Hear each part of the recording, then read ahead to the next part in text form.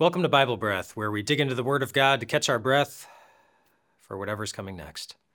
Today we continue to answer a very important question. Who is God, according to God?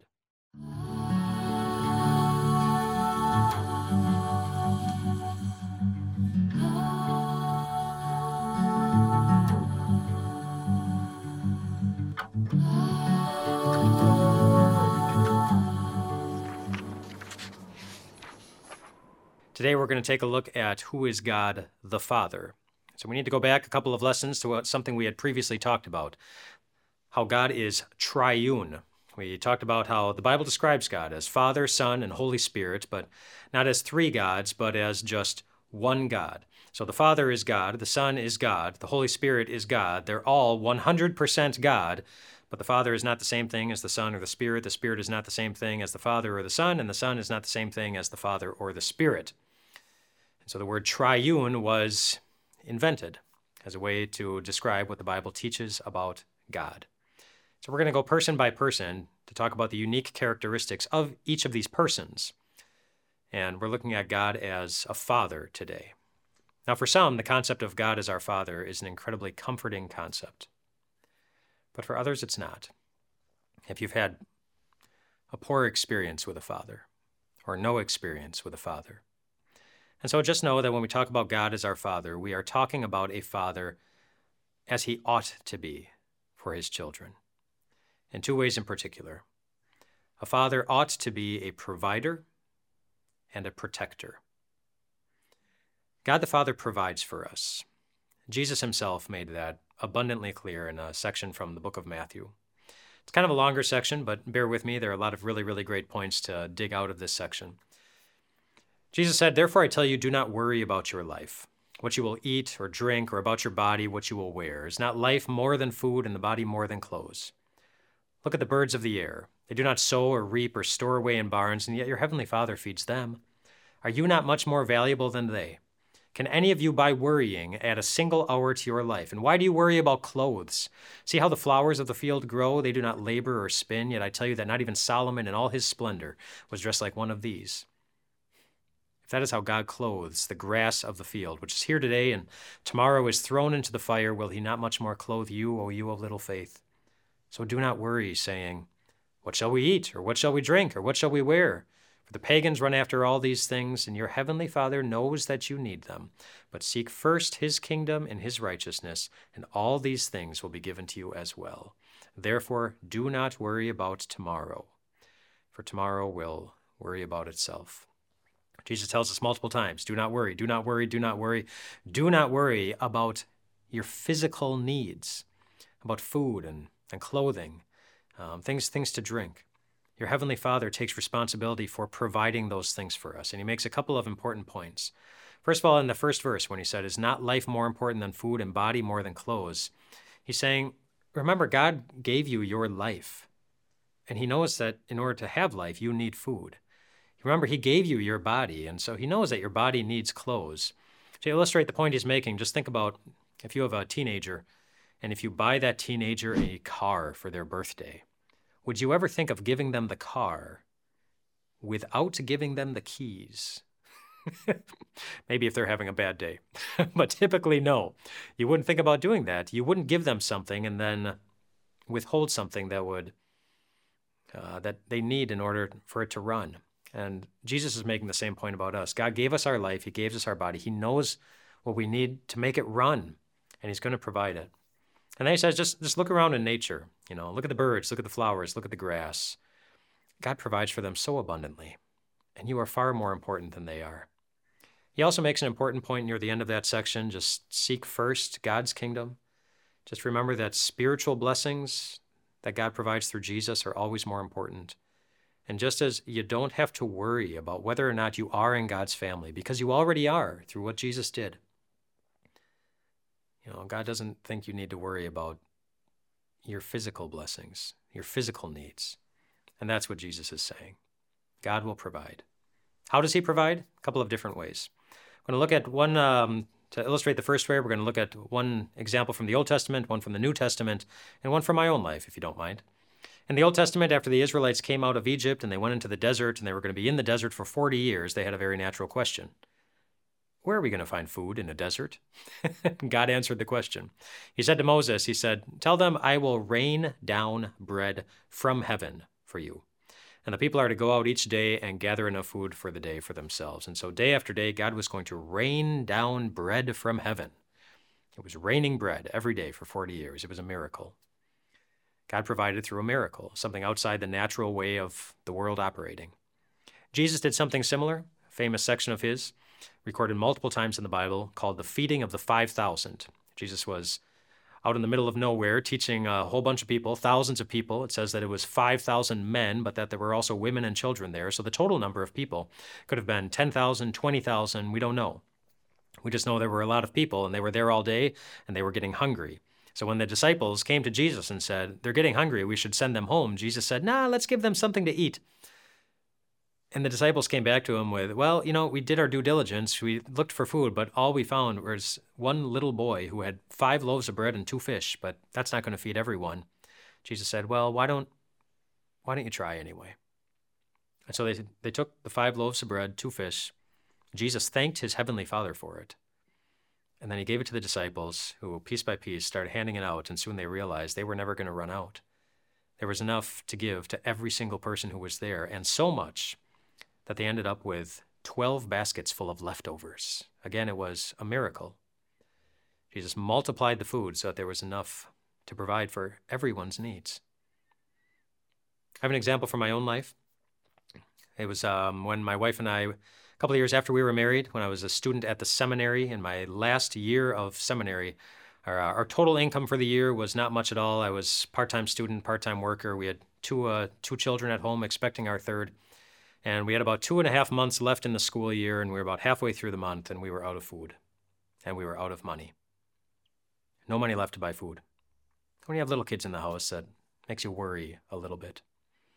And so we felt quite worried one night as we were getting ready for bed. And we couldn't sleep. So we started talking about this, and we reminded ourselves of God's wonderful promise to provide for us. Reminded ourselves of the lessons that Jesus taught in the book of Matthew about not worrying, doing our best not to worry. And then we prayed that God would do what God promises to do. Then we went to bed. Next morning I woke up, went to classes at the seminary, and every day at the seminary there is a chapel service for all of the students, just a short 15, 20-minute chapel service. And after the chapel service was done, the dean of students went up to the front of the chapel and made an announcement. He said, "I would like all the married students at the seminary to remain after chapel for a little bit. I have a special announcement for you." So the non-married students, they left the chapel. All the married students, we stuck behind, and the dean of students said, "Just want you to know that yesterday in the mail, we received a package from a church in this particular town, and the package was full of grocery store gift cards for all the married students. They put these care packages together, and they wanted all the married students to have some money to buy groceries for their families." And it was enough money to get us through the month until the next paycheck came, and we were able to buy some more food. And we didn't have to worry so much then. But really, we didn't have to worry at all. And that was a moment in our life, in our marriage, that we won't forget. A time when God provided just like he promised. And this is how God provides sometimes, whether it's manna coming from the sky, whether it's the bread and the fish being multiplied, or it's a gift card that came from members of a congregation that I probably won't ever meet personally until we get to heaven. God provides through miracles. He still does, sometimes. The second way that God provides for our physical needs is the more typical one. He provides for us by simply making things grow. Psalm 104 talks about this. It says, "God makes grass grow for the cattle and plants for people to cultivate, bringing forth food from the earth." Just the natural order of how he created things, the seasons, the rains, the crops, all these different ways of providing food for us. Now, for some of us, this food is right in our backyard, and we get it from there. For many of us, it's made somewhere else, and there's a distribution chain that gets all that food and the places where it needs to be in order for us to go and purchase it. But this is the more typical way that God provides for us, by creating an environment where things can grow. That leads to some Bible buzzwords. Miracle is a Bible buzzword. It's a wonder or an unusual happening brought about by God beyond the natural order of things. We're not used to seeing things happen in that particular way. And so when it happens in that particular way, bread coming down from heaven or Jesus multiplying the fish, we consider that to be a miracle. The second Bible buzzword is providence, which is a word we haven't used yet, but it's related to the word provide. It is God the Father's activity of supplying everything that we need for our bodies to live. God provides for us. That is called providence. And because God provides for us, sometimes by miracles, more often by making things grow, providing for our physical needs, two ways that we respond to God's providence. Psalm 118 gives us one of those ways, where it tells us to give thanks to the Lord, for he is good. Just reminding us to be thankful and to make the time to intentionally thank God. This does something important for us. It helps us remember that God is paying attention to our lives, and that's always very comforting, no matter what else is going on. When we make the time to remember, to thank God, it reminds us that God is thinking of us. And then Jesus, as part of a larger discussion, just in Matthew 26, he once said, the poor you will always have with you. And he was reminding us of something, that sometimes the way that God provides for someone, well, we are that way. Sometimes we are the way that God provides for somebody else. And so we respond to God's providence by thanking him and taking our responsibility to care for others very, very seriously. God our Father provides for us, as a good father should. And as a good father, he also protects us. I remember one time when our oldest daughter was very, very young. None of the siblings were around yet, and she had just learned how to walk. And I remember one day when my wife and I were sitting in our living room on our couch, and our daughter was walking all around the house, just getting familiar with how to use the legs, and she went into the kitchen, which was right next to the living room. And just a few moments later, she came walking out of the kitchen, holding a butcher knife. Now, we weren't in the habit of leaving butcher knives around, especially with a little child in the house. How she got the butcher knife, we have no idea. Where she found it, we really don't know. Where it had been laying, we don't think it was in an easily accessible place, but regardless, she came out holding a butcher knife with the blade right up. This young child who was just learning to walk, holding the butcher knife, and that taught us a very important lesson about lives. That we always need far more protection than we can provide for ourselves. Certainly my daughter needed protection in that moment, to not stumble and stab herself or cut herself, or to do something dangerous with that knife. And our ability to protect our daughter, we were limited in some ways. Surprises happen. And this is why it's a good thing that God takes responsibility also for protecting us. Psalm 121 talks about this, where it says, "My help comes from the Lord, the maker of heaven and earth. He will not let your foot slip. He who watches over you will not slumber. The Lord watches over you. The Lord will keep you from all harm. He will watch over your life. The Lord will watch over your coming and your going, both now and forevermore." Your Heavenly Father takes full responsibility for protecting you, physical protection. And one of the ways he does that is by the use of his angels. Psalm 91 talks about angels, where it says that God will command his angels concerning you to guard you in all of your ways. I don't know if you are aware of any times in your life when you have been guarded by an angel. I may have told you already about one of mine, but I'll tell it again just in case you haven't heard it. It was shortly after I had gotten my driver's license, and I was driving with one of my younger sisters in our big blue 1977 Dodge Sportsman full-size van. Massive steering wheel, tiny little horn in the middle, just a big beast of a vehicle. It's awesome. Totally miss it. My little sister, she was sitting next to me in the passenger seat. And I remember one time we're going down a highway about 45 miles an hour. That's what the speed limit was. And I remember very vividly looking at my sister, having a conversation with her.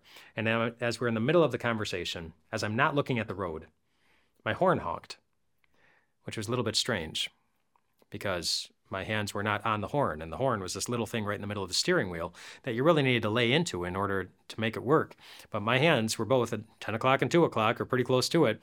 But the horn honked, which caused me to immediately look forward, and I looked forward, and I saw that I was very quickly at 45 miles an hour approaching a red light where other vehicles were stopped, and so I slammed on the brakes, and we slid across the road all the way up to the car that was in front of us, and we stopped about that short of the car in front of us.